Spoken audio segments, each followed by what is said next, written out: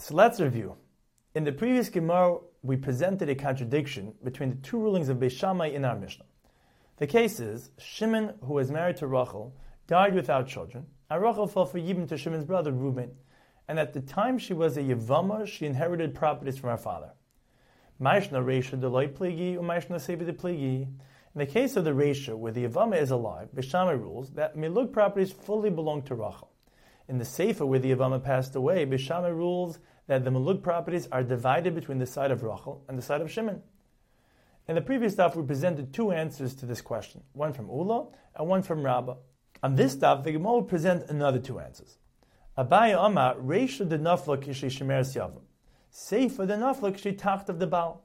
In the Reisha, Rachel inherited the properties while she was a Yevama, and both Beis Shammai and Beis Hillel agree that they fully belong to her.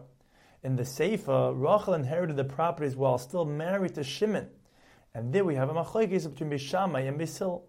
Beis Shammai holds that while married to Shimon, Yadai Adifa Miyada, Shimon had a greater degree of ownership than Rachel over the properties. Therefore, when Shimon passed away and his rights to the properties have been weakened, Shimon and Rachel have equal rights to the properties.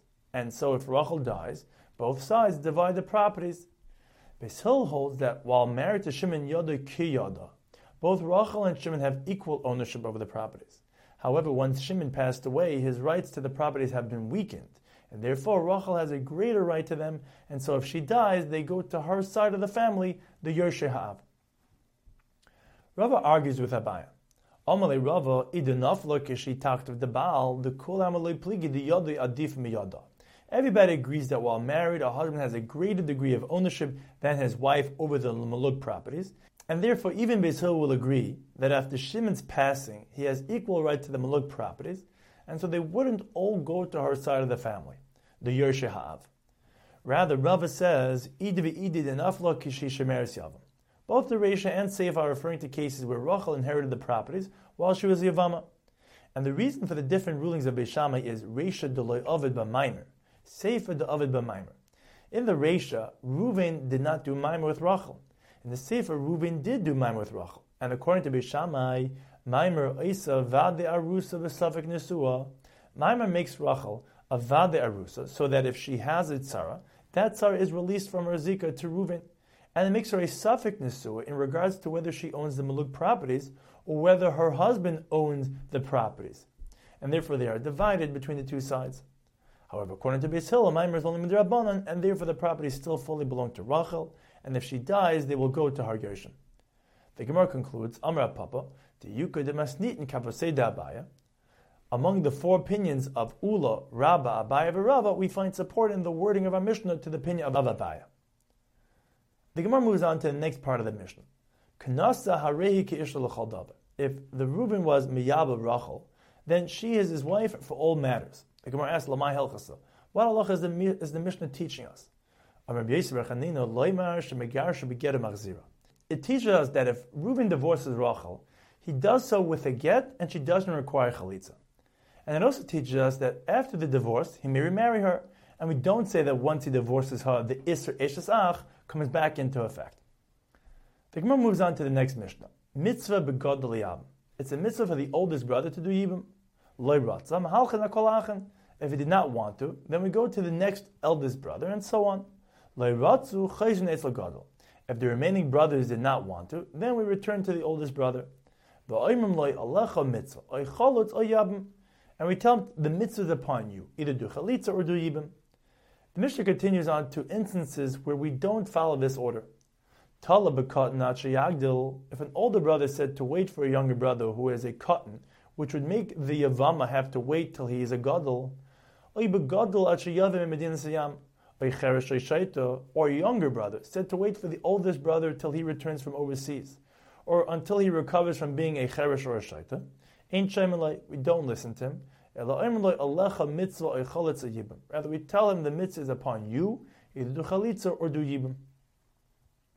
The Gemara begins by presenting a machlokes and showing how each of these opinions will fit with our Mishnah. Bias cotton, v'chalitza's gadol. If there's a choice between a younger brother doing yibum or the oldest brother doing chalitza, one opinion says bias cotton adifa. It's preferred that the younger brother do yibum. The whole mitzvah be yibum because the main mitzvah is yibum. One opinion says chalitza's gadol adifa. It's preferred that the oldest brother do chalitza, the ha-mitzvah gadol, because the main mitzvah is that it should be done by the gadol. The Gemara explains that according to the opinion that bias katan adifa, we'll explain that when the Mishnah says loy ratza, that when the oldest brother doesn't want to, we go to a younger brother, it means he doesn't want to do yibum, but is willing to do chalitza. And according to the opinion that chalitza is gadol adifa, we must explain that when the Mishnah says loy ratza, it means that he doesn't want to do either yibum or chalitza. The Gemara presents a different way of learning the machlokes between the two opinions. Everybody agrees bias katan is better since the main mitzvah is to do yibum. And the argument is regarding chalitzas katan v'chalitzas gadol. If there's a choice between a younger brother or the oldest brother doing chalitza, one opinion says chalitza is gadol adif or the mitzvah gadol, because the main mitzvah is that it should be done by the gadol. And one opinion says kiyad dadininu. There's no preference. We only say mitzvah gadol regarding yibum, but not regarding chalitza.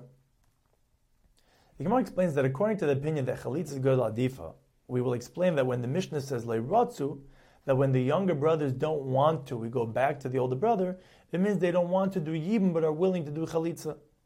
And according to the opinion that ki'adadi ninu, we must explain that when the Mishnah says leiratzu, it means the younger brothers don't want to do either yibum or chalitza. The Gemara now presents a machlokes whether today yibum is still preferred over chalitza. Tanya, Abishol Omer, hakoines is yevimtoi l'shem noi, l'shem ishus, l'shem dava achar, kilu pageh be'erva, v'karv ani be'enai, liyas havlad mamzer.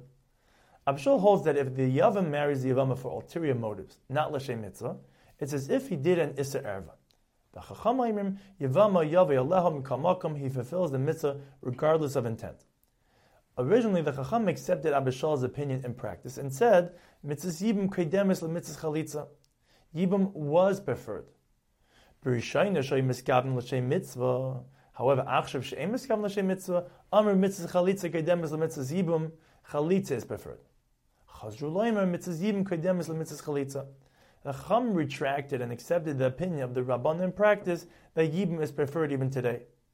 Nowadays, the Ashkenazi community follows the Pesach of the Ramah that only Chalitza is performed.